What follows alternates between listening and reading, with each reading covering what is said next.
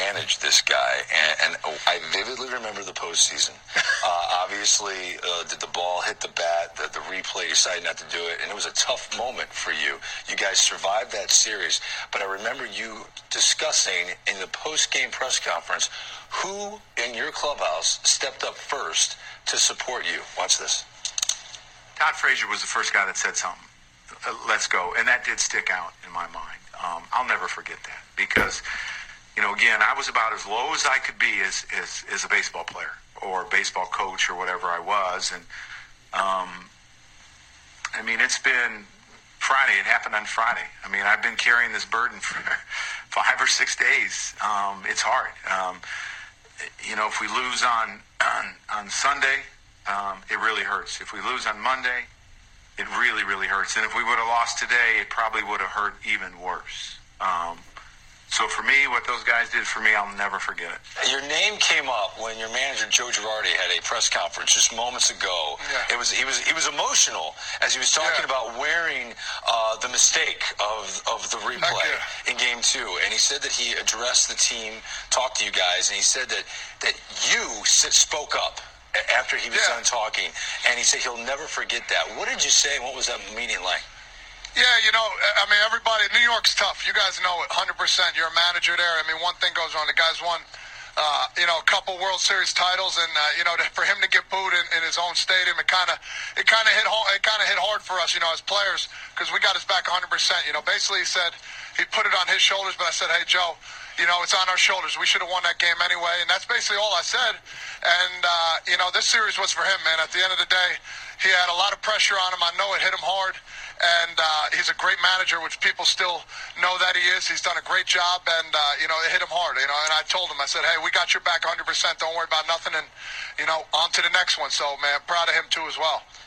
One of the great things about that for me is, as a manager, all you talk about is staying together as a team. And no matter what happens, you stay together as a team and you take responsibility. And I took responsibility for the mistake, but Todd Frazier spoke up. And I think this is a great sign because for a number of reasons. He plays good defense like you talked about. He's going to hit his 25 homers. He's going to grind out at bats and work some walks and give you some big at bats where he drives and runs. But he brings energy. And he brings the love to play every day. And I think that's important, especially in a town like New York where, lows can get really low because it can be hard to play here. And he's going to bring that love of playing every day, and he'll be great in that clubhouse. There's no metric for that, though, Joe. No, there isn't. And those guys are so important. And I think you have to have one in the infield, one in the outfield, one with the starting pitchers, one with the relievers. And he was that guy that really brought it.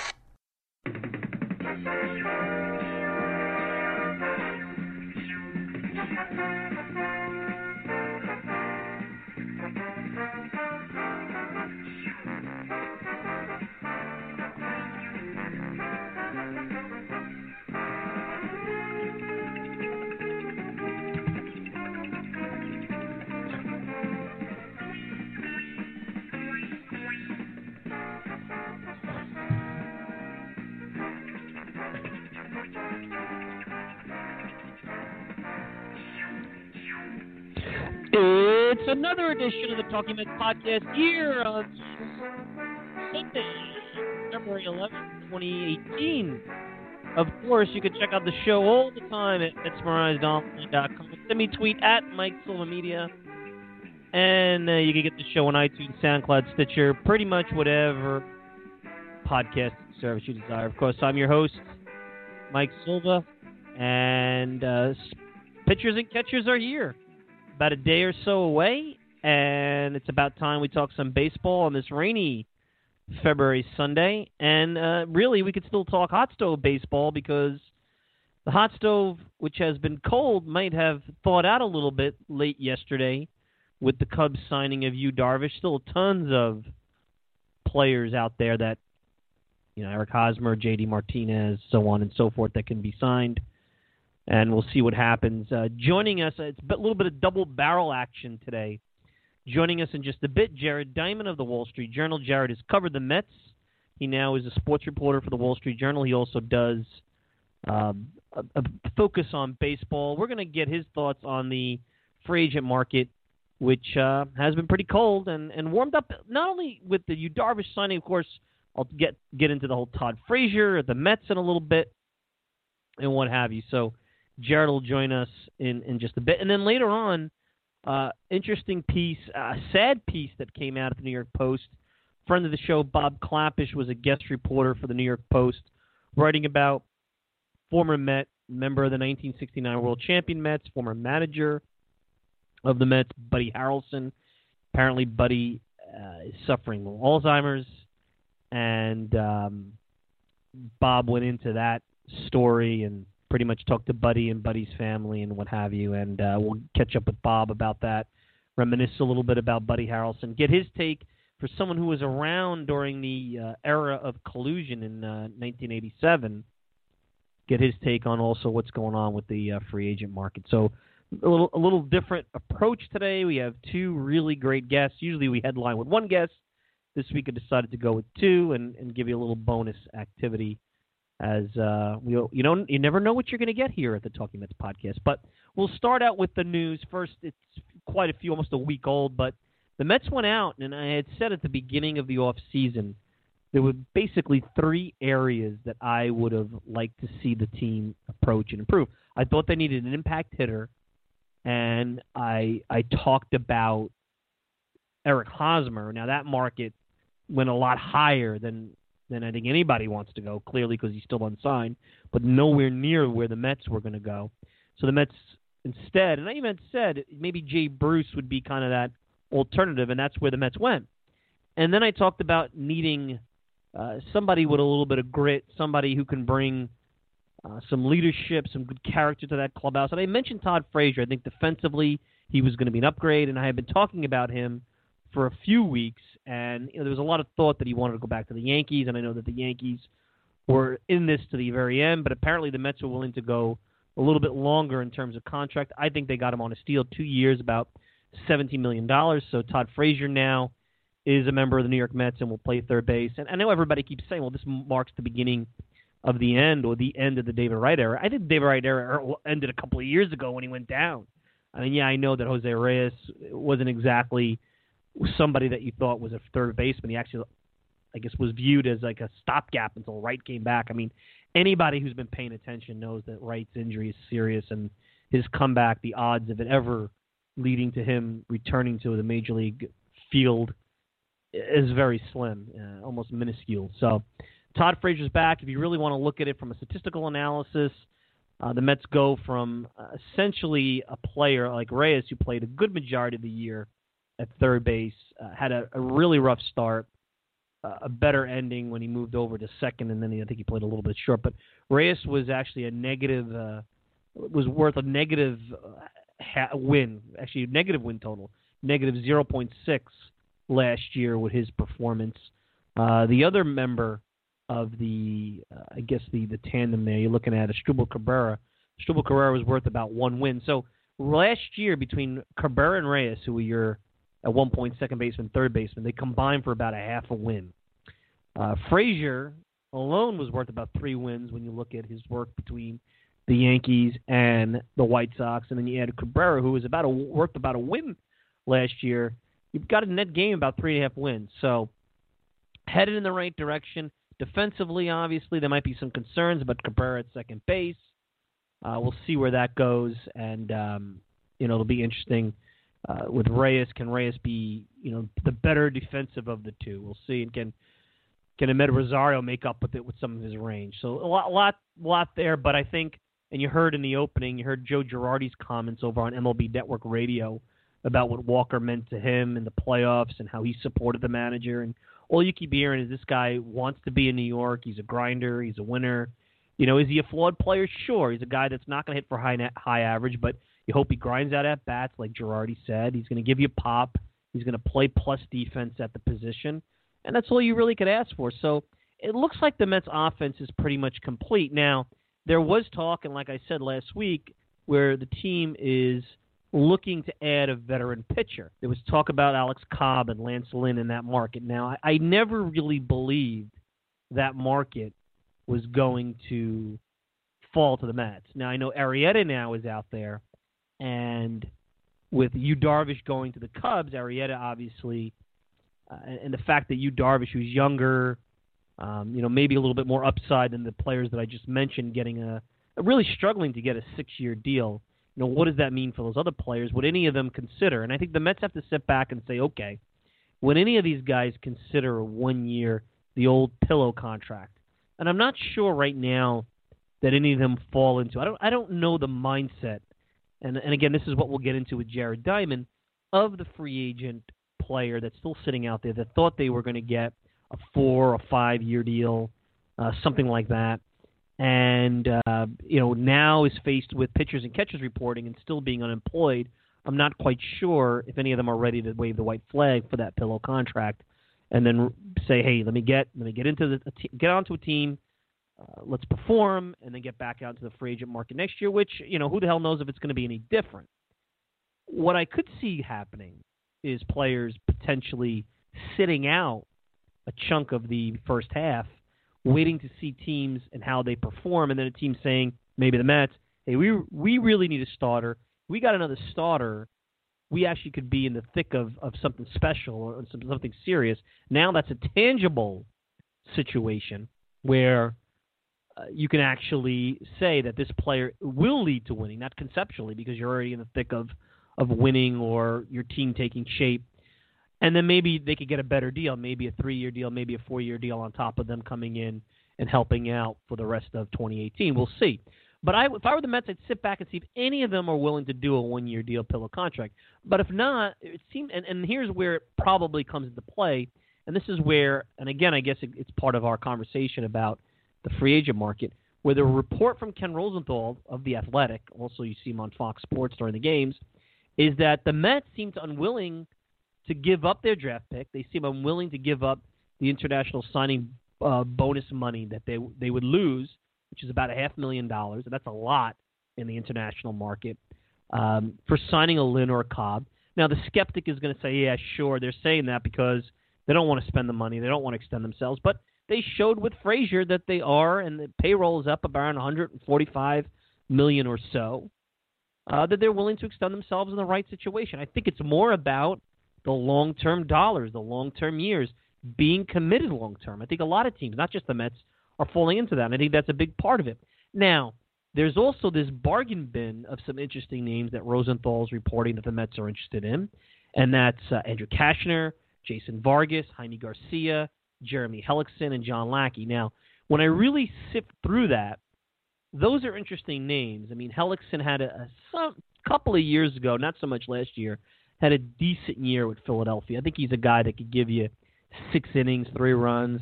I think on a team that's good with some good defense and can score, he'd be okay. He did go to Baltimore and get lit up. American League East and that ballpark, not easy for a pitcher who, is not a total contact pitcher, but there's more contact there than probably you like. The most interesting or most reliable, I think, of that group is Jason Vargas, who has been really good over the last couple of years, and I'm sure Dave Island would be most familiar with him, having just been his pitching coach in Kansas City. The one out of that group that I know you're going to turn your nose up at, but I think would potentially offer the most short-term upside is John Lackey. Now, I know what you're going to say. He got lit up, and he did. He got lit up in the playoffs. He had an awful year last year for the Cubs. Why would the Mets want to get involved in him? Well, he still was a 500 pitcher last year, 12-12. He was slightly below league average last year as a pitcher. Now, the year before, he was above league average. He had a 11-8 record, a 3.35 ERA, is a 1.25 ERA plus, which is better than his career average. When you look at the metrics, his strikeout rate, not all that much off from his career, not that much off from the prior year. His walk rate, not that much off. What was the biggest difference between 2017 with the Cubs and 2016? Well, gave up 36 home runs, which led the league, led the National League, I believe, at that point. The most he's given up in his career, the only other time he had given up that many home runs was in 2003 when he was his first full season pitching for Anaheim. So to me, there's something there. Now, I don't think Lackey, in this kind of market where there's a free agent freeze, where guys in their 30s, even just slightly north of 30, are having trouble getting contracts. I don't see how Lackey get anything more than a 1-year deal, a spring training invite perhaps, and that might be the case. He might not even be guaranteed a roster spot. I know Adrian Gonzalez was guaranteed a roster spot by the Mets, which I was surprised that it necessitated that, but I don't even know if that would be a requirement for anybody like a Lackey at this point in the year. And you bring these guys to spring training and say, look, we'll let you know pretty quick within the first couple of weeks of March whether this is going to lead to a roster spot or let you go. There's ways of getting around that. It's not the end of the world. It depends. At 38 years old, here's a guy, salary-wise, he's made, I'm looking it up right now here. He's made $140 million a year, career. So he's obviously wealthy if he's invested his money well. He made $16 million last year. Does he really? And this is the key. And this goes back to originally when I had my start off of the off-season conversation about signing players. I said R.A. Dickey would be a great option. Here's a guy who probably wants to go year to year. He's a knuckleballer. They're a little bit more sustainable when they get into those late 30s, early 40s. And the way you get a guy like that is you have to make it worth it for them not to retire, not to spend time with their family. And I think that falls where John Lackey falls exactly into that. Now, truthfully, R.A. Dickey would still be the guy if he wants to pitch. And I know that there's some reports that he does that I would go up to and say, hey, look, here's an incentive deal. Here's a very healthy base, a very generous base. But you got to prove that you could pitch. And, he's familiar with New York. The Mets know what he could bring. I think that's the kind of stability because you really don't have a problem with the knuckleball or with the arm. I mean, he's going to be able to pitch. You don't have to worry about limiting innings. You don't have to worry about velocity. Just have to hope that the rest of his body's legs, his back are healthy. And if it's a reasonable deal on a one-year deal with some generous incentives, is it enough to get him away from, being home and spending time with the kids and delaying retirement and the rest of his life for another year? I don't know what that would mean. Maybe $4 million, $5 million base plus incentives. I don't know. But to me, that would be the best option. If that's not an option, or if Dickey wants to sit out, maybe the first half and be somebody that pops into a pennant race later in the year, which I wouldn't blame him if he were, then Lackey to me is the most interesting name on that list. Now, I still would sit back and see if the Arrieta, the Combs, the Linds, are they going to be able to, sit back and withstand not having any offers? And it sounds, even with Yu Darvish being signed, that there really isn't a lot of activity on all these free agents. Will this open up? I mean, 40-man roster spots are really starting to get tight. You have to make some maneuvering. Teams are settling into their camps. I mean, it's going to be very interesting to see how these players find jobs and how many of these players are going to wait out and really stay hard to what they want. I think the Boris clients, under the guidance of Boris, will. I'm not sure some of the other guys will. And I don't know what guys like Lackey are going to do. I mean, because at some point, you stay out of the game for 3, 4, 5, 6 months, people forget about you, regardless of what you did last year. And it becomes that much harder. And the contract that you will get if you decide to come back sometimes is not even as lucrative as the one you could sign now. So really interesting stuff. I think the Mets are going to be able to land themselves an arm to give themselves some depth in that rotation. So far, and I'm hoping to have him on in the next couple of weeks, our buddy Kevin Kernan over at the New York Post. So far, there's a lot of positive coming out of Mets camp with Mickey Callaway and some of his methods and the amount of planning and structure, and there's a thought process. For the first time in a long time, maybe since Bobby Valentine was the manager, you feel like there's a plan with the Mets in terms of them going into camp, at least with the pitchers. And I shouldn't say that because I think Rick Peterson had a plan. I think Rick Peterson did an outstanding job. So you're looking at close to a decade where I felt the Mets were pretty much, it came across like they were winging it with their pitchers. And I think now you're going to have a very structured, not just analytic, but very intelligent, prepared way of going to a battle with what really is the most precious commodity in all of sports, which is starting pitching, most fragile commodity. And Kevin has done a great job in interviewing Mickey Callaway, and I know he spoke to Zach Wheeler and Stephen Matz and Noah Syndergaard and Robert Gazelman, and I'm really looking forward to catching up with him at some point in the next couple of weeks. And if you're not checking out Kevin's work at the New York Post, you're missing out, because one of the things that's the best part of this time of the year is when a writer like Kevin gets down early to camp and gets the players and everybody in probably the most relaxed one-on-one environment that you'll get them at any point in the season, because not every reporter has gone down there yet. There's not the crunch of, even just playing spring training games. They're really just working out, and you can't get players in a much more relaxed environment than that. So anyway, that's where we're at with the Mets. That's kind of the state of the union, where we stand here on February 11th, 2018. So anyway, let's take a quick break. When we return, Jared Diamond, sports reporter for the Wall Street Journal, will join me. Let's get into this free agent freeze. Let's hear what he thinks about the Mets and the Mets signing of Todd Frazier.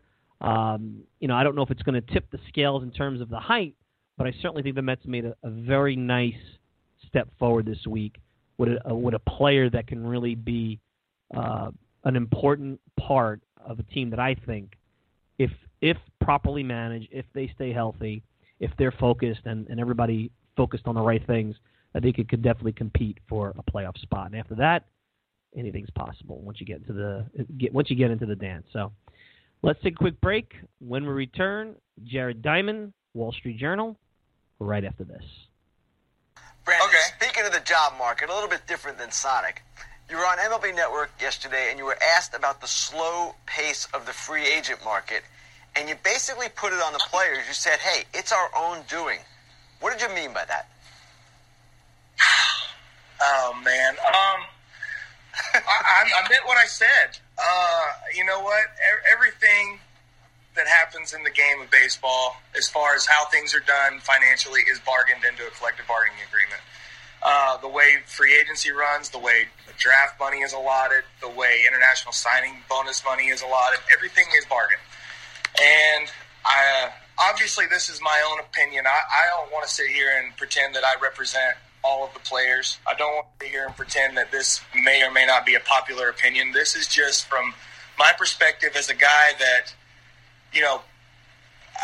my career is almost finished, so I don't have to deal with this much longer. But the worry is there for me as far as a player now, for players in the future, that enough attention is not being paid to the way we allow our system to be ran. I feel like we put more things that are of less value at the forefront, and I just feel like we're starting to have to walk a little bit of a tightrope that we've created for ourselves. I think that we have given the owners and we have given the people who are very, very business savvy a very good opportunity to take advantage of a system that we created for ourselves. And I'm not sitting here saying that we're not better than anyone else. We're not sitting here trying to say like, hey man, I deserve $180 million. I deserve $200 million. That's not what we're saying. What we're saying is we have the right to bargain and set our price, just like the owners have the right to meet that price. But what we've done is we have incentivized owners and we have incentivized teams to say, we don't want to make that price. We don't want to meet that price. It costs us too much to meet that price. It costs us draft picks. It costs us international signing money. It costs us all these different things. We're going to have to pay a tax if we go over a certain threshold that we set ourselves. And so I just think that by doing all those things, what we have done is we've given owners and teams and franchises an excuse to not pay top free agents, to have a reason to say, no, we don't want to go after these guys because this is why. And the only reason those things are there is because we bargained them in. If I'm an owner, my goal is to have the bottom line be in black, to put a winner on the field and the bottom line to be in black. And the more opportunity you give me to do those things, the better off I'm going to be. And I just feel like as players, we also have to watch out for our own interests. Because if you run too good of a deal out there in a bargaining agreement, then of course the owners are going to jump on it. You have to be willing to dig your heels in a little bit and fight for the things that the guys in the past have fought for. I'm sure that those guys in the early 90s were not excited about going into spring training without a job, without having a salary, without being able to say, this is what I'm making this year and this is when I'm going to have a job again. But they did it, and players like me benefited from it. And I just hate to see players like me taking advantage of a system that was set up for me by other players and not passing it along to the next generation of players. And Everybody wants to look up and scream collusion. Everybody wants to look up and scream this isn't fair. But sooner or later, you have to take responsibility for a system you created for yourself. It's our fault.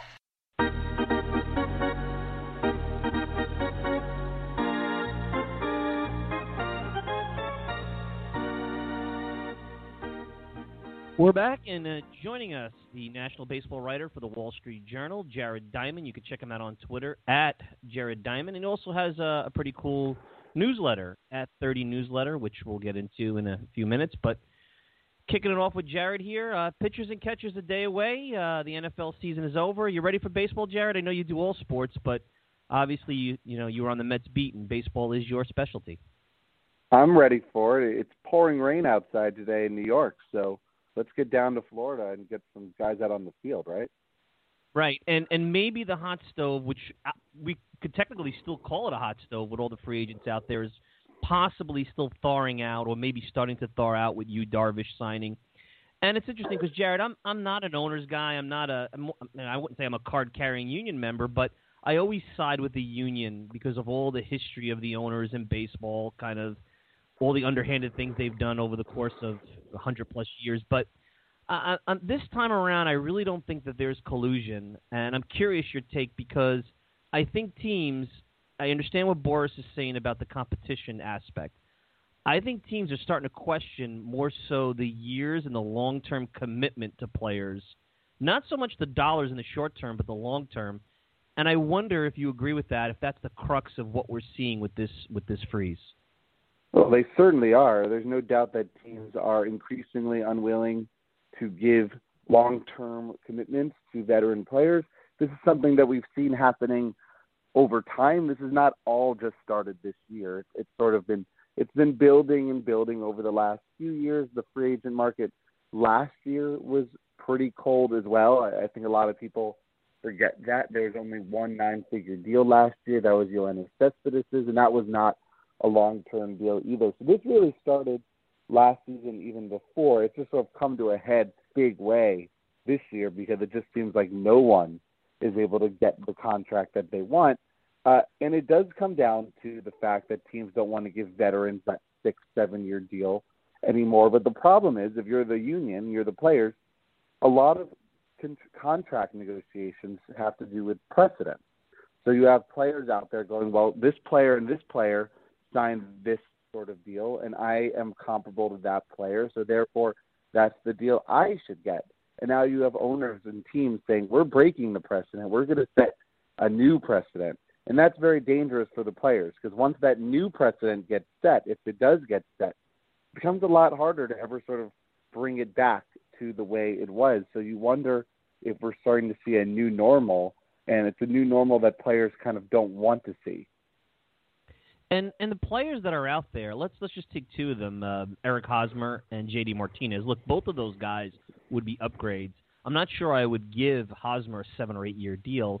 And let's also face it, with J.D. Martinez, he hasn't been healthy all but 1 year of his career. So I think the warts on players or the concerns play into this. I also wonder with a guy like Hosmer, as good as he is, because he's the quote-unquote best player in the market at his position, I think in the past you would see teams overpay, whether it be a pitcher or a position player, a B player, A money. And, you win the offseason, you get the headline on the newspaper, everyone gets excited. By July, you regret that. I mean, look at Jason Hayward. That's a cautionary tale. I never understood the kind of contract he got because I understood he had some good qualities, but he never was that type of player. And I think, forget analytics, this is just common sense. I think that there's just some modicum of common sense being put into this whole free agent process. There is. I think they're different players. You mentioned Eric Hosmer and J.D. Martinez.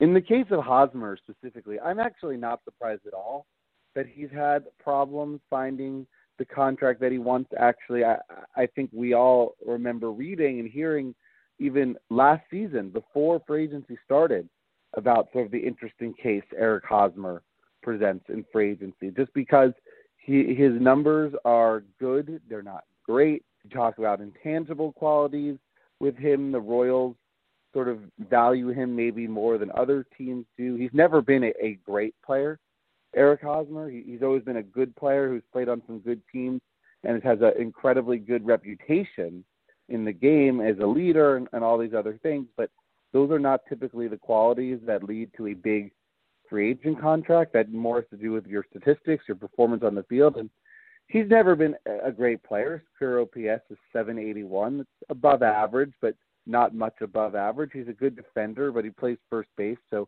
not a very valuable defensive position. He's just not really a great player, and I think he wants to sort of position himself as a great player, and Scott Boras wants to position Eric Hosmer as a superstar. I'm just not sure Eric Hosmer is, and it's clear that the rest of the league agrees. JD Martinez, however, he's a little different to me. He was incredible last season. He was just so great. He had 45 home runs. He's been a monster offensively for the last 3 or 4 years. Last year was his best year. I really thought he would do better in free agency than he's done. He's not that old, JD Martinez. He just recently turned 30 last summer. I thought he would get that maybe 6-year deal, but maybe not because he hasn't gotten it yet. And right now it just seems like Boston is bidding against itself and is not going to budge. I don't think it fears the Red Sox fear they have any competition right now. Jared Diamond joining me, Wall Street Journal. Boras had talked about the concern he has, and obviously Boras is a salesman too, about the non-competitiveness of the league.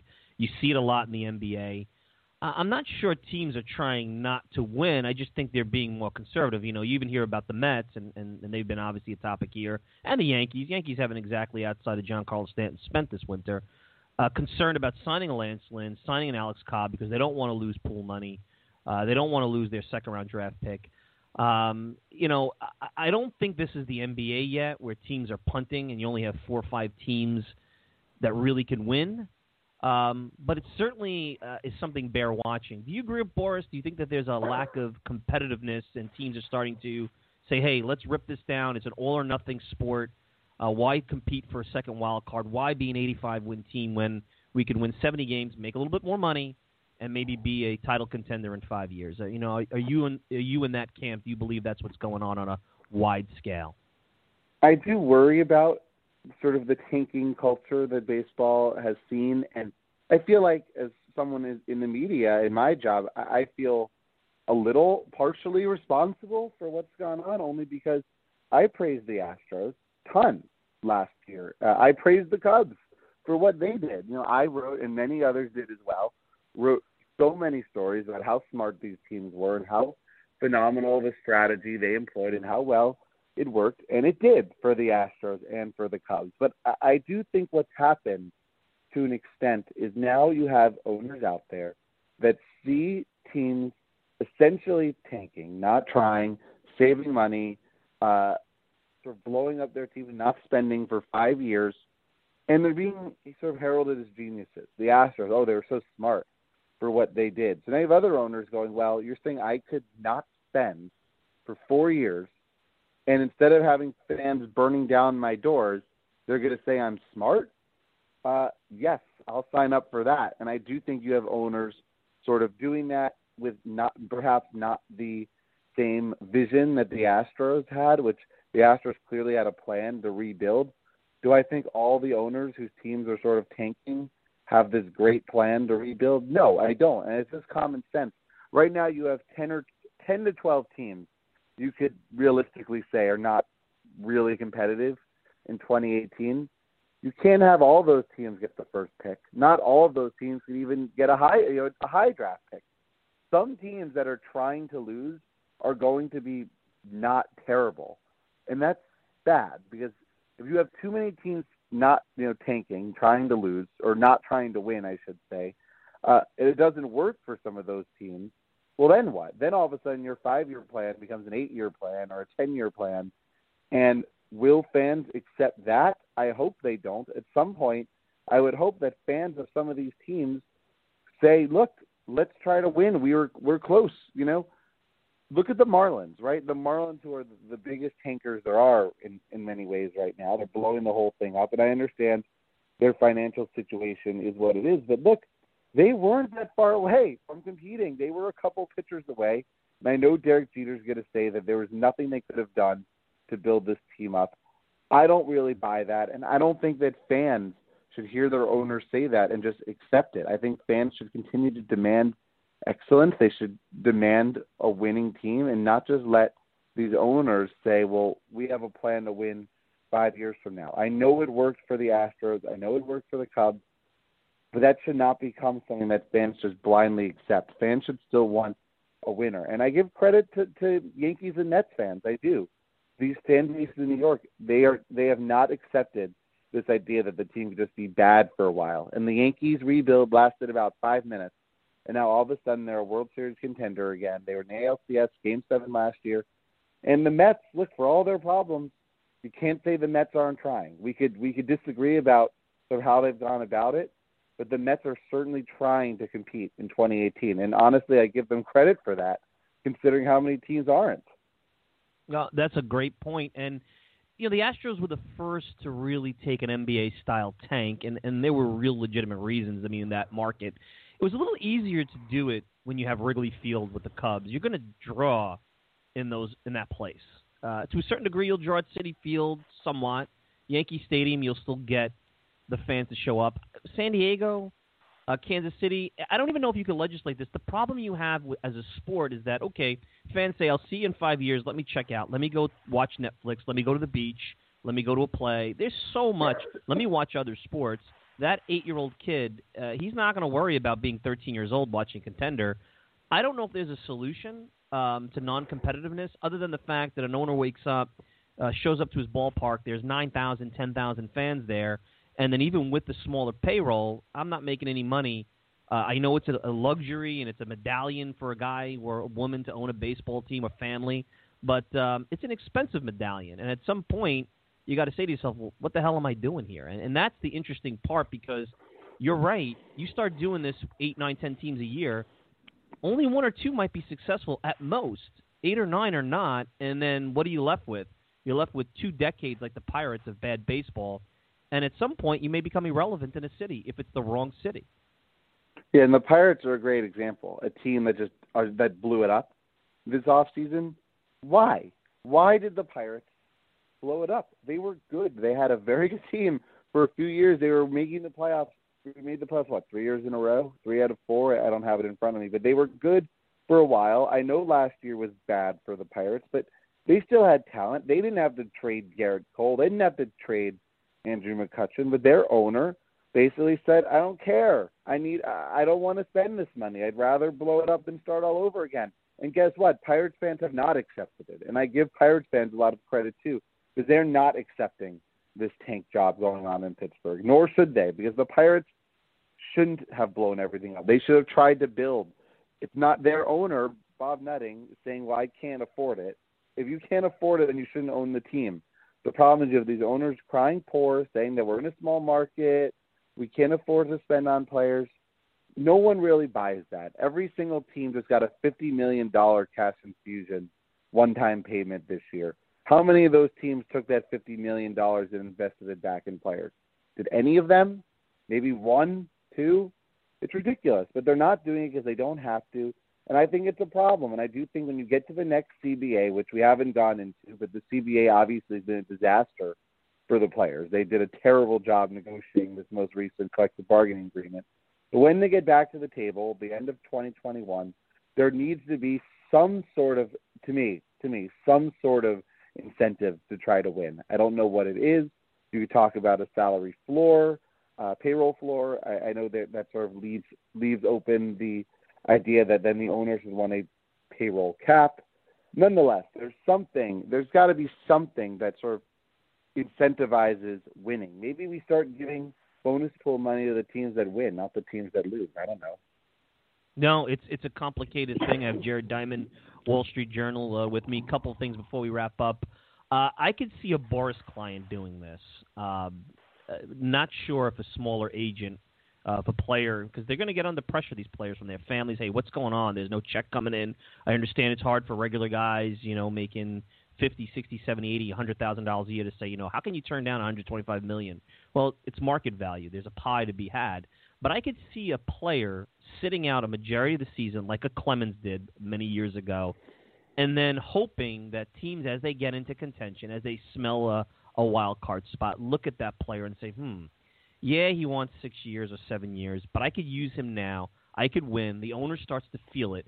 See, right now, winning the offseason, winning the headline, which was always a silly thing to begin with, people are starting to say, why do I need that? It's costing me money for what, 48 hours worth of press? But July, all of a sudden, it's real, and winning is real.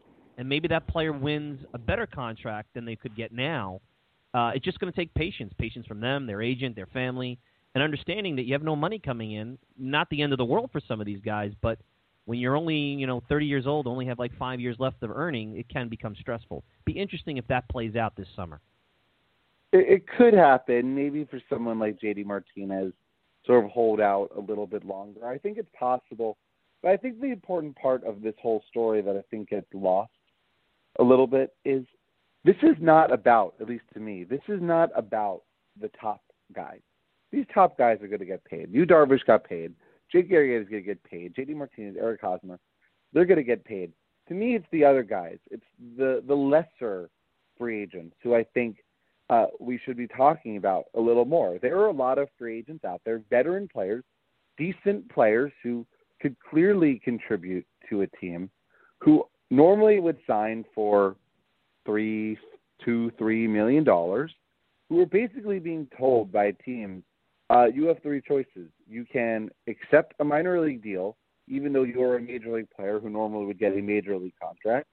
You can go to Asia, leave your family, go to Japan, go to Korea, make money there, or you could just retire at age 31.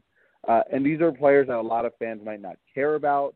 They may not they're not sexy names, but that's what's happening to a lot of good baseball players that are better than the players that will replace them, that are being told, like, we're just going to go with the younger, cheaper guy. And I know this is something that a lot of people in the real business world can relate to, sort of just being replaced by someone younger and cheaper than them, even if you might be better at your job. But that's what's happening in baseball now. And I don't think that's good. I don't think it's good that you have good major league contributors being told, we're not going to sign you because we could just bring up a kid from AAA who's making $500,000 instead of giving you that $3 million you normally get. I think that's a problem, and I think that when we get to the next CBA again, another thing the players really should be talking about is how do we ensure that players get paid better when they're younger? Why is the minimum salary in baseball still $550,000? And again, I know that's a ton of money to the average person. That's a ton of money to me. I would love to have a salary like that. But the reality is revenues in baseball are growing enormously every year. They're now, over $10 billion, approaching $12 billion. Why is the minimum salary not grown proportionately to the increase in revenues in baseball? It hasn't. That minimum salary has barely grown in years. It's been sort of in that $500,000 to $550,000 range for quite a long time. That matters. We all know that your starting salary plays a big impact in your eventual earnings. And I think that's something the union should really be pushing for, is why is that minimum salary not $1 million? That would do a lot of good, I think, for some of these free agents in the future. Right. Also, maybe adding a roster spot. And the luxury tax hasn't gone up. I mean, that's the other thing. I mean, it goes up, but probably not proportionate to the revenue. You mentioned the Mets, and obviously they kind of fall in this city, not quite in the Pirates mode of tanking, but the fans aren't really happy with what they've spent. And quietly, they just signed Todd Frazier to a value contract. There's talks of them getting a starting pitcher. They'll probably shop more in the Lackey bin than they will in the Lance Lynn bin, but I have a feeling they may sign one more player. There's been a lot of criticism of them. You covered them when they were kind of in baseball purgatory where they weren't spending, but they weren't horrible. I don't think they're as bad. I think everyone's forgetting 2015, and to a certain extent, rightfully so. What do you think of their offseason, specifically the Todd Frazier deal, which I think quietly can be a pretty good signing and a pretty good player in that clubhouse? To me, the Mets right now are the team where you go, if everything sort of works, if this and this and this come together, then they could be a wild card team. And that's good. That's better than a team that you look at and say you have no chance. They definitely are sort of in that group of teams you can see competing for a wild card spot. However, I think they could be better. And if I'm a Mets fan, I'm frustrated that they have not gone out and made one more move. To me, that one more move for the Mets would be to go get another starting pitcher, a guy like Lance Lynn sitting out there, a guy like Alex Cobb sitting out there. I just think that would make a huge impact on this team the way it's constituted, just because this rotation has no depth. There's a lot of question marks about health. And the idea of bringing in one sort of semi-reliable veteran, good middle to top of the rotation piece, I think really shores it up. I don't think there's much you could do for the offense. At this point, the offense is going to be, it is what it's going to be. I think it's going to struggle. I don't think it's going to be a great offense. I think one player offensively that I look at for the Mets is hopefully breaking out is Juan McGarth. He is, I don't know what the plan is for him right now, but we all know he went to see one of those swing coaches over the off season.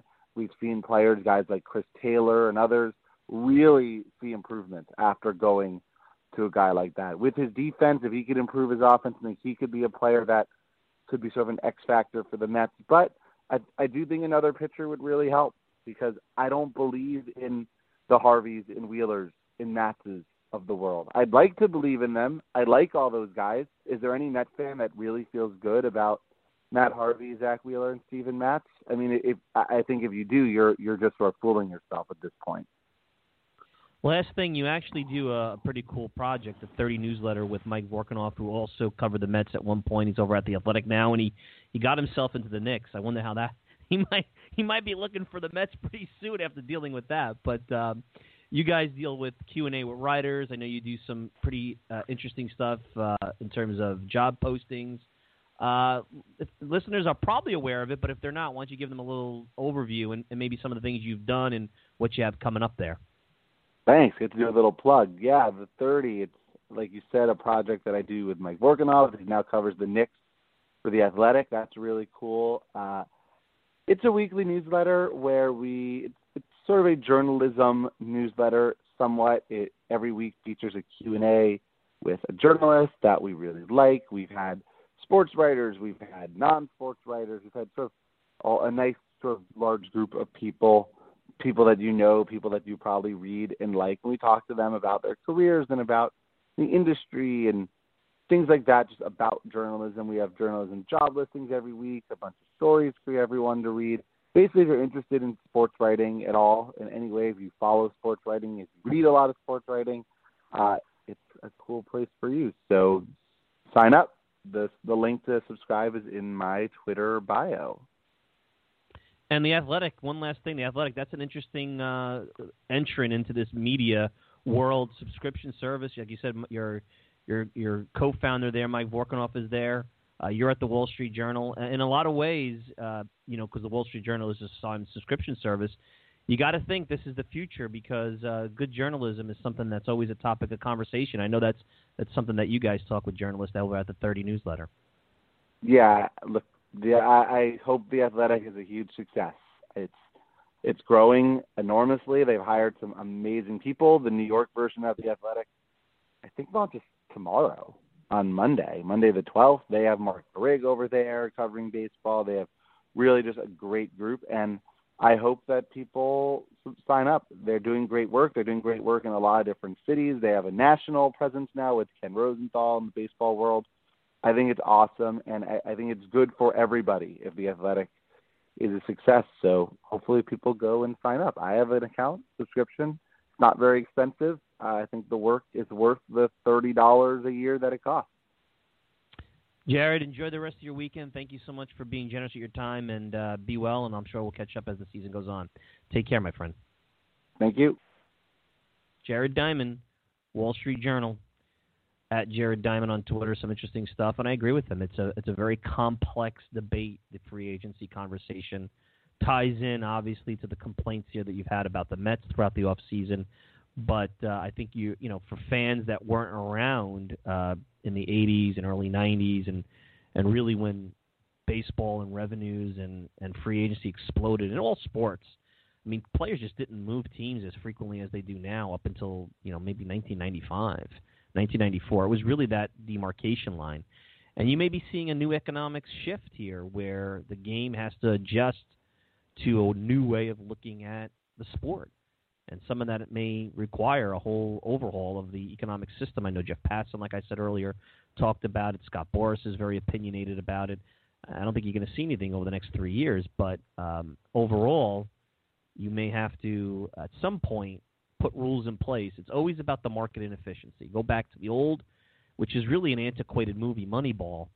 What's the market inefficiency? And once the teams find the market inefficiency and exploit it and basically kill the goose, now you have to create a rules or infrastructure or an economic system that addresses that, and then eventually you'll have to address that because they'll find ways around it. That's just the way that the world works. That's the way business works. That's the way sports is going to work, and that's no different for financial institutions and consumer products companies as well as Major League Baseball. All right, let's take a quick break. More to come right after this. Hey, Mets fans, I'm going to let you in on a little secret. If you're looking for the best unbiased and independent coverage of the New York Mets, then look no further than MetsmerizedOnline.com. Metsmerized Online is the go-to place for comprehensive Mets coverage, including exclusive interviews, daily original articles, great weekly features, in-depth analysis, minor league reports, game-by-game breakdowns, and so much more. Find out why thousands of fans turn to Metsmerized Online every day to get the latest news and opinions about the Mets.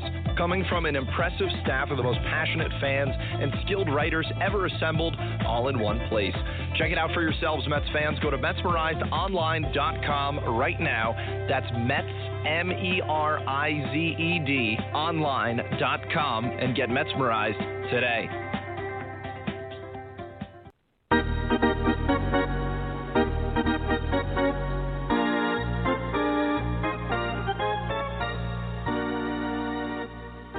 We're back, and interesting stuff from Jared Diamond there, and it is a big problem. I mean, I think it's hard to legislate teams who don't want to compete or who feel there's, to quote the old Pat Riley saying, there's winning in misery.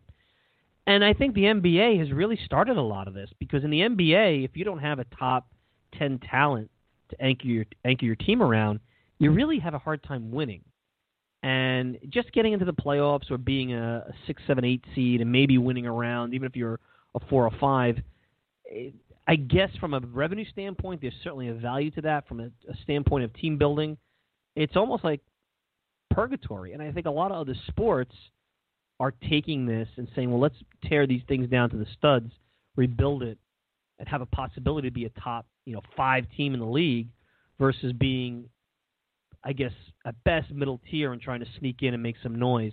There's a lot of debate, and I think there's a lot of value to both, but I think baseball, unlike some of the other sports, as long as you get in the playoffs and you have some decent starting pitching, you have a chance to win a series. I don't think anybody in 2015 thought the New York Mets were a pennant contending club at the beginning of the year. They thought they had potential with their young pitchers. And if you really peel the onion, they had, like I've been saying this, I said this 1,000 times on this show, they were good from about July 31st to the end of the year.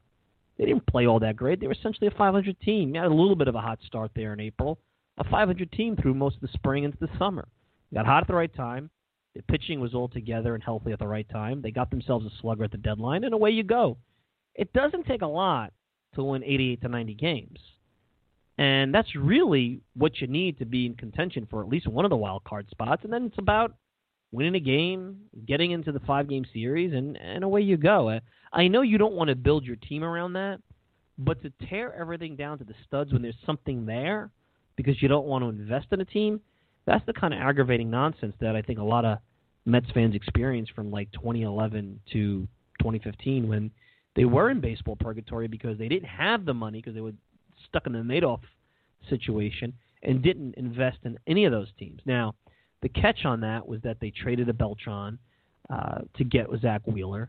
They traded an R.A. Dickey to get Darno and Syndergaard. So if they had kept those veterans to try to make a run at it, well, maybe you don't have the 2015 season. And maybe then, and that's the argument, you really don't have the team that at this point people think has an ability to win and win more than once, depending on how you look at it. So I understand it. I don't think that everything is just black and white. I don't think you can legislate it. I think the only way you can maybe fix this is to do what the NBA did, which is basically have a share of the basketball-related revenues and maybe get a little bit more transparency in that, because the luxury tax doesn't seem to go up at the proportionate rate that the revenues go up, and you have to wonder why. And I'm not an expert on the business side of this, mind you. And I think you also have to consider, is there a serious spending floor?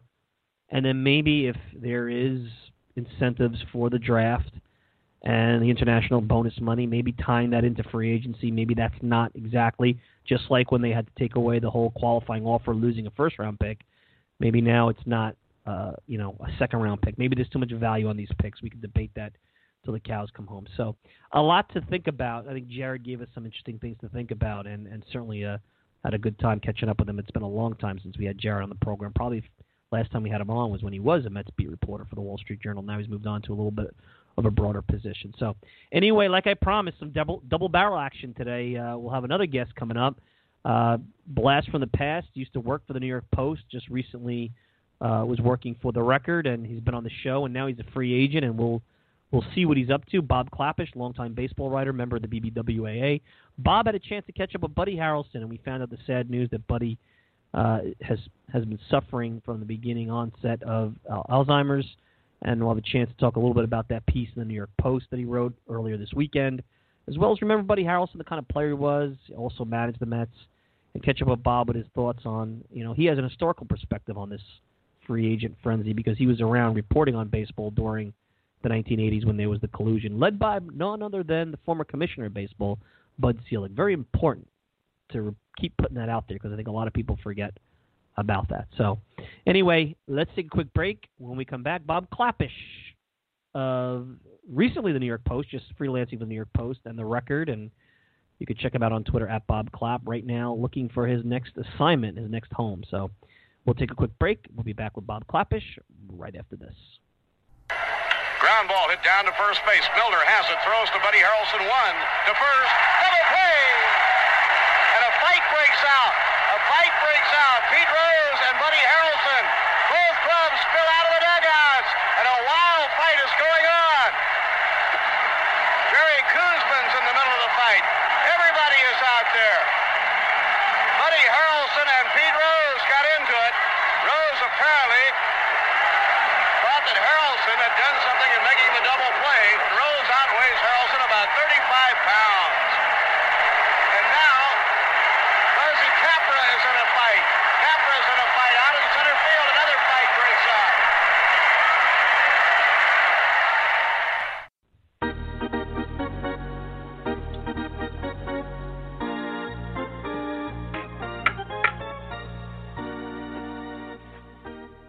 We're back, and joining us, you guys know him, member of the BBWAA, Bob Klapisch. We've been talking about free agents. He's a free agent, just made an appearance at the New York Post, as well as done some work over at the NationalPastimeMuseum.com. Bob, welcome to the program. Obviously, in a time where we're talking about free agency, you're a free agent. How you doing? And good to see you back at the New York Post this past weekend. Yeah, it was funny. I hadn't seen my byline in like 30 years. I had the jersey in the rafters for this one. I think the last year covered 87 before I went to the Daily News. But it's good to be in my old stomping grounds. And as a free agent, I can only tell you I've got a couple things in the hopper. Not ready to announce them yet, but I got a couple things just around the corner. Good to hear that. Now, obviously, the topic of conversation was Buddy Harrelson, and sad news hearing about Buddy's fight with Alzheimer's, and I know a tough piece for you to write. How did this all come about? I mean, it was all out of the blue. I'm sure those close to Buddy have known about it, but something like this, I guess, was not something they wanted to make public, I guess, too soon and what have you. Correct, Mike. I got a tip from a friend of a friend, a third-hand connection to the family, told me back in late December that Buddy had been struggling with Alzheimer's. And, my journalistic instincts kicked in. I just thought if the family was okay with it, it would be a good story to write and to bring awareness of this terrible disease. But it took some time to reach the family, to give them time to think about it, to discuss it. It really took 4 to 6 weeks for it to bring it to light. And there was some debate internally at the Harrelson household as to whether or not it was proper to put this in the public eye or whether it was the right time or not. And ultimately, Buddy decided he wanted people to know about it for two reasons. One, obviously, the more awareness you can bring to Alzheimer's research, the better. The more people know about it, the more, because just about everybody knows someone or knows someone who knows someone. I mean, it's unfortunately touches so many lives. So the more of a light we can bring to this issue, the better.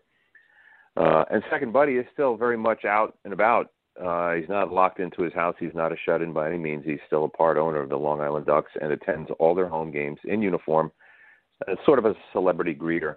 And I think the Harrelson family wanted people who go, fans who go to the games, the ticket buyers who interact with Buddy, to not wonder, hey, he doesn't seem quite himself. It wasn't quite right. That conversation we had was awkward, and what's wrong with Buddy? And you know, this has been going on for about 1.5 years now since his diagnosis, and the Harrelson family just wanted people to know what exactly is his condition right now, that he does have Alzheimer's, and that's the reason why he sometimes struggles with a conversation or he seems to be fumbling for a word or just doesn't quite seem to be himself. This is the explanation. And not only is this the explanation, he is fighting to make this disease, he's doing his part to help find a cure, if only by bringing awareness to it. So those were the factors that went into this story coming to light as it did last week. And, you know, not to eulogize Buddy, that's not what I'm trying to do, but I did say, let's look at his career, because there's a lot of people listening who, you know, look, they're 18 years old. The only thing they know is, you know, the 2006 Mets or the 2015 Mets. And Buddy is a player of an era gone by. I mean, he had as many home runs as probably Sammy Sosa had in a good weekend series for his career. But right. I went to baseball. Right. I went to Baseball Reference, and I said, let me do a quick search. Wins above replacement, shortstops from 68 to about 1980, and yeah, you have your Robin Yount that come up on that list and Larry Boa, but Buddy Harrelson's actually in the top 10. Now I know it's a stat for whatever it's worth, but maybe a little underrated because you look at the offensive statistics, only one Gold Glove. You know, Mets fans who grew up watch Buddy, but he's certainly a guy that probably the numbers you'd have to watch him, I think, to appreciate what kind of player he was. Yeah, I mean, I think he, he's before my time professionally for sure, but I mean, I think he embodied what that 69 team was about, greater than the sum of their parts. He was just a tough, fearless, relentless defender, not much of a hitter, by his own admission.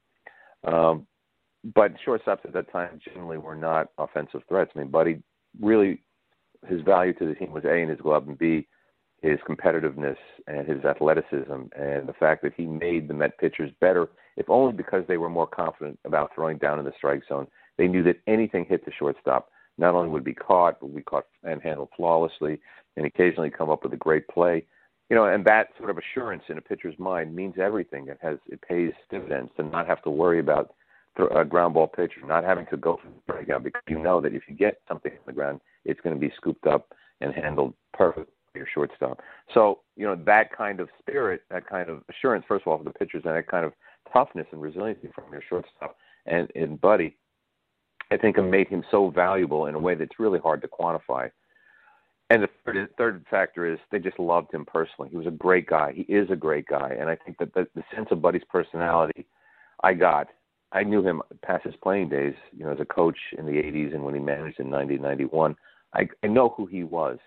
And that person is still mostly intact. I mean, his case is mild to moderate, I would say. If I had to quantify it, I'd say there's about 80 to 85% of Buddy Harrelson still there.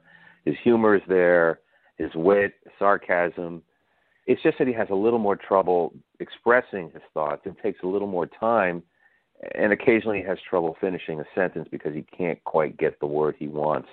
And unfortunately, that's, one of the foremost symptoms of Alzheimer's is the shrinking vocabulary. You just forgot how to say something because that word no longer exists in your brain. But if you knew Buddy, you would still know Buddy. And the chances are, if you were from his baseball past, he would remember you also. What he can't remember is what he said 30 seconds ago. And the family members tell me that, he'd often repeat himself or ask the same question over and over again, which again is another typical symptom of Alzheimer's. But it's you can sit down and have a great conversation with him if you're willing to accept the limitations and know that, it's not what it used to be, but it's pretty darn close right now. Yeah, Bob Klapisch with me at Bob Clap on Twitter. Great piece in the New York Post about Buddy Harrelson. You know, you mentioned what a nice guy Buddy is, and I've had a chance to meet him and sit down with him about 10 years ago at the ballpark for the part owner of the Long Island Ducks. A part of that nice guy, I think, didn't translate. You bring it up a little bit in the piece about his time as a manager, and I know that it doesn't seem like the Mets get knocked about this all the time, embraced in their history and former players being involved. Buddy is very, even in his state right now, he remembers his time as a manager, and I think he still has a little bit of a, I don't want to maybe chip on his shoulders too strong, but I know when I spoke to him, the way things ended with the Mets bothers him a lot. He's more of a Long Island Duck now, it sounds like, than he is a New York Met in a lot of ways because of how things ended, when he was a manager, and obviously how, I guess, ownership has not embraced him and other members of his generation or the team that he grew up on. Yeah, it's a shame because there is not a very strong connection to that '69 team. There has been no formal celebration of that championship. That's obviously another reason I wanted to write this story, was in the hopes of creating some awareness about Buddy, doing something nice for him before it's too late.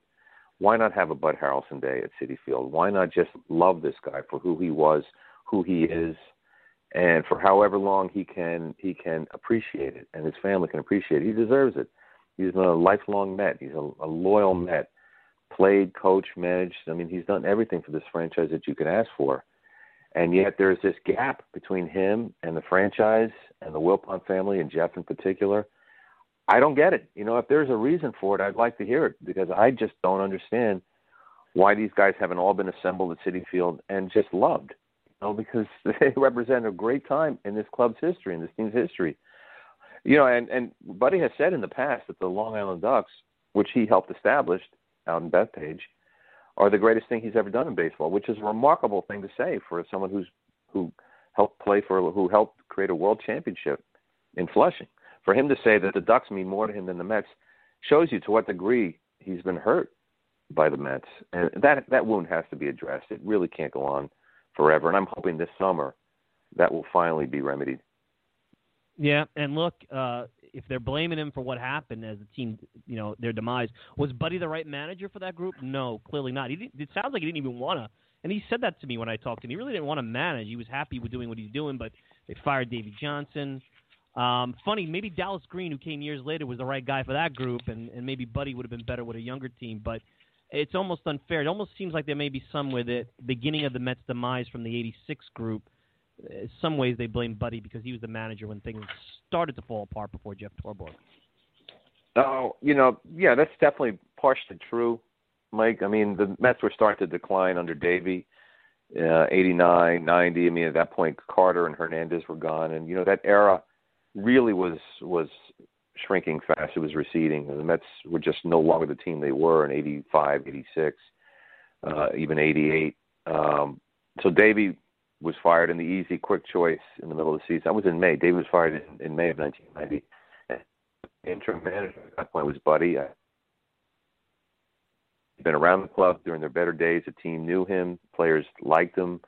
But just on paper, he checked enough boxes that they figured they could put him in there and put him in the manager's office and roll the dice, and maybe things would have, it was not meant to be, and probably because Buddy himself didn't want the job. As he's told you and he told me in the article, he was a coach. He said once he put him in the manager's position, he's just another guy. It wasn't a good team, and he didn't have any magic dust to sprinkle over the players to turn them into contenders. They just weren't that good. They finished out of the running in 1990, and they were just a really bad team in 91. And again, not even Buddy's fault. He didn't make it through the season. He was scapegoated for sure. But to show you to the degree that ownership realized that they needed a complete makeover is when they brought in Bonilla, Coleman, Eddie Murray. They brought in Jeff Torborg to manage. It was a complete makeover of the club. So I don't blame Buddy at all. Bob Klapisch joining us here talking about Buddy Harrelson. Bob, we earlier in the program talked to Jared Diamond of the Wall Street Journal. We were talking about the free agency freeze, and you were around for the 1987, collusion, which turned out to be collusion. What are your thoughts? I mean, you have a good historical perspective. I don't necessarily believe it's the same thing now. There's a lot at play, but That has been brought up. Scott Boras has even brought it up. I know he's being a salesman himself. Having been around there, what are your thoughts about that? I think the circumstances are a lot different this time. I mean, I think there was no doubt there was active collusion, 20 years ago, 30 years ago.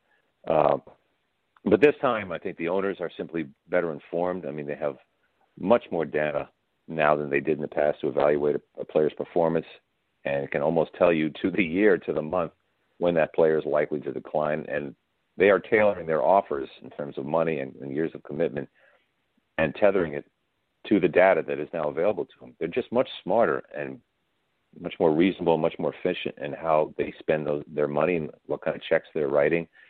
And I think the players have to realize that the playing field now is even, it's level, that the era of hoodwinking owners into stupid long contracts is over, and they're going to have to adjust their expectations accordingly. So I would not say it's sort of an evil collusion as you found back in '87. It's just an awakening on the owner's part that there's a better way to spend your money. There's a more intelligent way to spend your money, and they're just not going to waste it anymore. They're really not going to flush money down the toilet. So if the players want to see it as collusion, sure, they can call it that, but I don't think so. A couple of things before we wrap up here. So baseball's upon us, pitchers and catchers in another day. You got the Mets signing Todd Frazier, hopefully with some young pitchers that will so far are talking the talk. You got the Yankees with Giancarlo Stanton. Who knows? Maybe one of these free agents falls to the Yankees at a pretty good price. What are you going to be looking at? What are you going to be focused on as we head into the spring? What are some of the storylines you're interested in diving into a little bit? I think there's no question. I'm sorry to say this to Met fans, but the Yankees are going to dominate spring training. They're going to dominate the entire regular season. If not New York, no, I'm saying not just New York, but I think on the national scene. I mean, the Yankees right now with Stanton and Judge and the way they ended last year, they're like the Beatles in '64. I mean, they are celebrities now. I've covered the '86 Mets. I covered the '96 Yankees. I covered the '98 Yankees, all championship clubs. But I have never seen the sort of enthusiasm and the anticipation that's now building for the 2018 Yankees. It's phenomenal. And, who knows how far they're going to go. I think they're going to win 100 games. I think they're going to score 1,000 runs. The Astros are probably better than them right now still. But I think it's going to be a heck of a ride watching this club, on and off the field. I mean, just Judge and Stanton alone, how they coexist, whether they'll get along, whether they'll be friends, whether there'll be a rivalry between them. I don't know. It's going to be fascinating to watch. I think for that reason, they're going to dominate the headlines locally and, throughout the industry. You've written some interesting pieces for the National Pastime Museum. It's an interesting site kind of diving into baseball history. And even though we're in the age of the Internet, when you look at things that happened 20, 30, 40 years ago, sometimes piecing together the true story or the facts isn't always easy because it's pre-Internet. I don't know how much more you're going to do over there, but I figured I'd give it a plug because you wrote about Pedro Martinez and Ebbets Field and some real interesting stuff. And if the listeners are interested, you should go check it out. But wanted to get your take on that before we wrapped up. Yeah, you're right. It's a unique sort of boutique website. I mean, it's a website tethered to an actual museum with memorabilia and all kinds of artifacts from baseball's history, and the website is supposed to bring awareness and traffic to the museum itself. But it's been fun. I've been able to dive into whatever historical, rabbit hole I want to go down. And so I've picked a couple things that are of interest to me, recent history, way back in the day history. I've written about Babe Ruth. I've written about Pedro Martinez, Elston Howard, Mickey Mantle, Yogi Berra. I've tried to make it, New York-based and somehow connected to the Mets and Yankees in some way. But it's made me a lot smarter. I mean, I've done a lot of research and turned myself into a bona fide historian just with the time I've written for them, which has been for the last year and a half. So check it out. It's a lot of fun. Bob, appreciate a few minutes of your time. Nice article. Sad stuff about Buddy Harrelson, but great that you brought awareness to it, and looking to see your next venture and catch up with you over the summer. All right, my friend? All right, Mike. Thanks for having me on. I do appreciate it. Bob Klapisch, at Bob Clap on Twitter, and we'll obviously hear more about Buddy Harrelson and his situation as time goes on, and always hope to hear Bob Klapisch and read Bob Klapisch and his been a friend of the program for years, and I find him and what he brings from a baseball perspective pretty interesting and pretty important to the landscape. Let's take a quick break, wrap up, final thoughts right after this. Hey, Mets fans, I'm going to let you in on a little secret. If you're looking for the best unbiased and independent coverage of the New York Mets, then look no further than MetsmerizedOnline.com. Metsmerized Online is the go-to place for comprehensive Mets coverage, including exclusive interviews, daily original articles, great weekly features, in-depth analysis, minor league reports, game-by-game breakdowns, and so much more. Find out why thousands of fans turn to Metsmerized Online every day to get the latest news and opinions about the Mets. Coming from an impressive staff of the most passionate fans and skilled writers ever assembled, all in one place. Check it out for yourselves, Mets fans. Go to MetsmerizedOnline.com right now. That's Mets, MERIZED, online.com, and get Metsmerized today.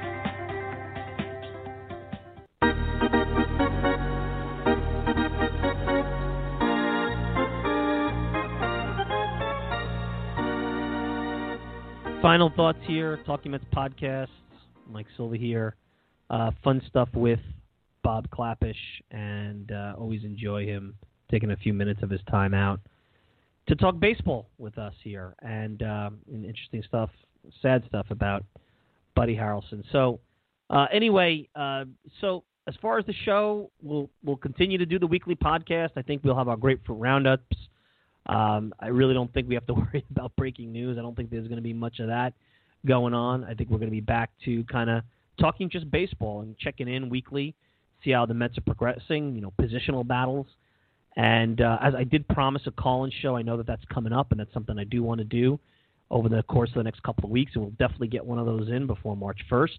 And I definitely am looking to catch up with a friend of the show, our friend Kevin Kernan, who's done some great work at Where's Kernan on Twitter over at the New York Post. I texted him and basically said, Kevin, great work, going to be, giving you a shout-out to come on the program, and he's ready to rock and roll. So stay tuned. I expect to have Kevin Kernan on our show in the very near future, have the call in and hear from you guys as well. So definitely had a fun show today, and hopefully we're back into the swing of things, and we move from hot stove Talking Mets baseball to, I guess, Grapefruit League Talking Mets baseball. So anyway, I want to thank Jared Diamond. You can check him out on Twitter at Jared Diamond. Check him out at the Wall Street Journal as well. I want to thank Bob Klapisch at Bob Clap on Twitter, and stay tuned for Bob's next endeavor.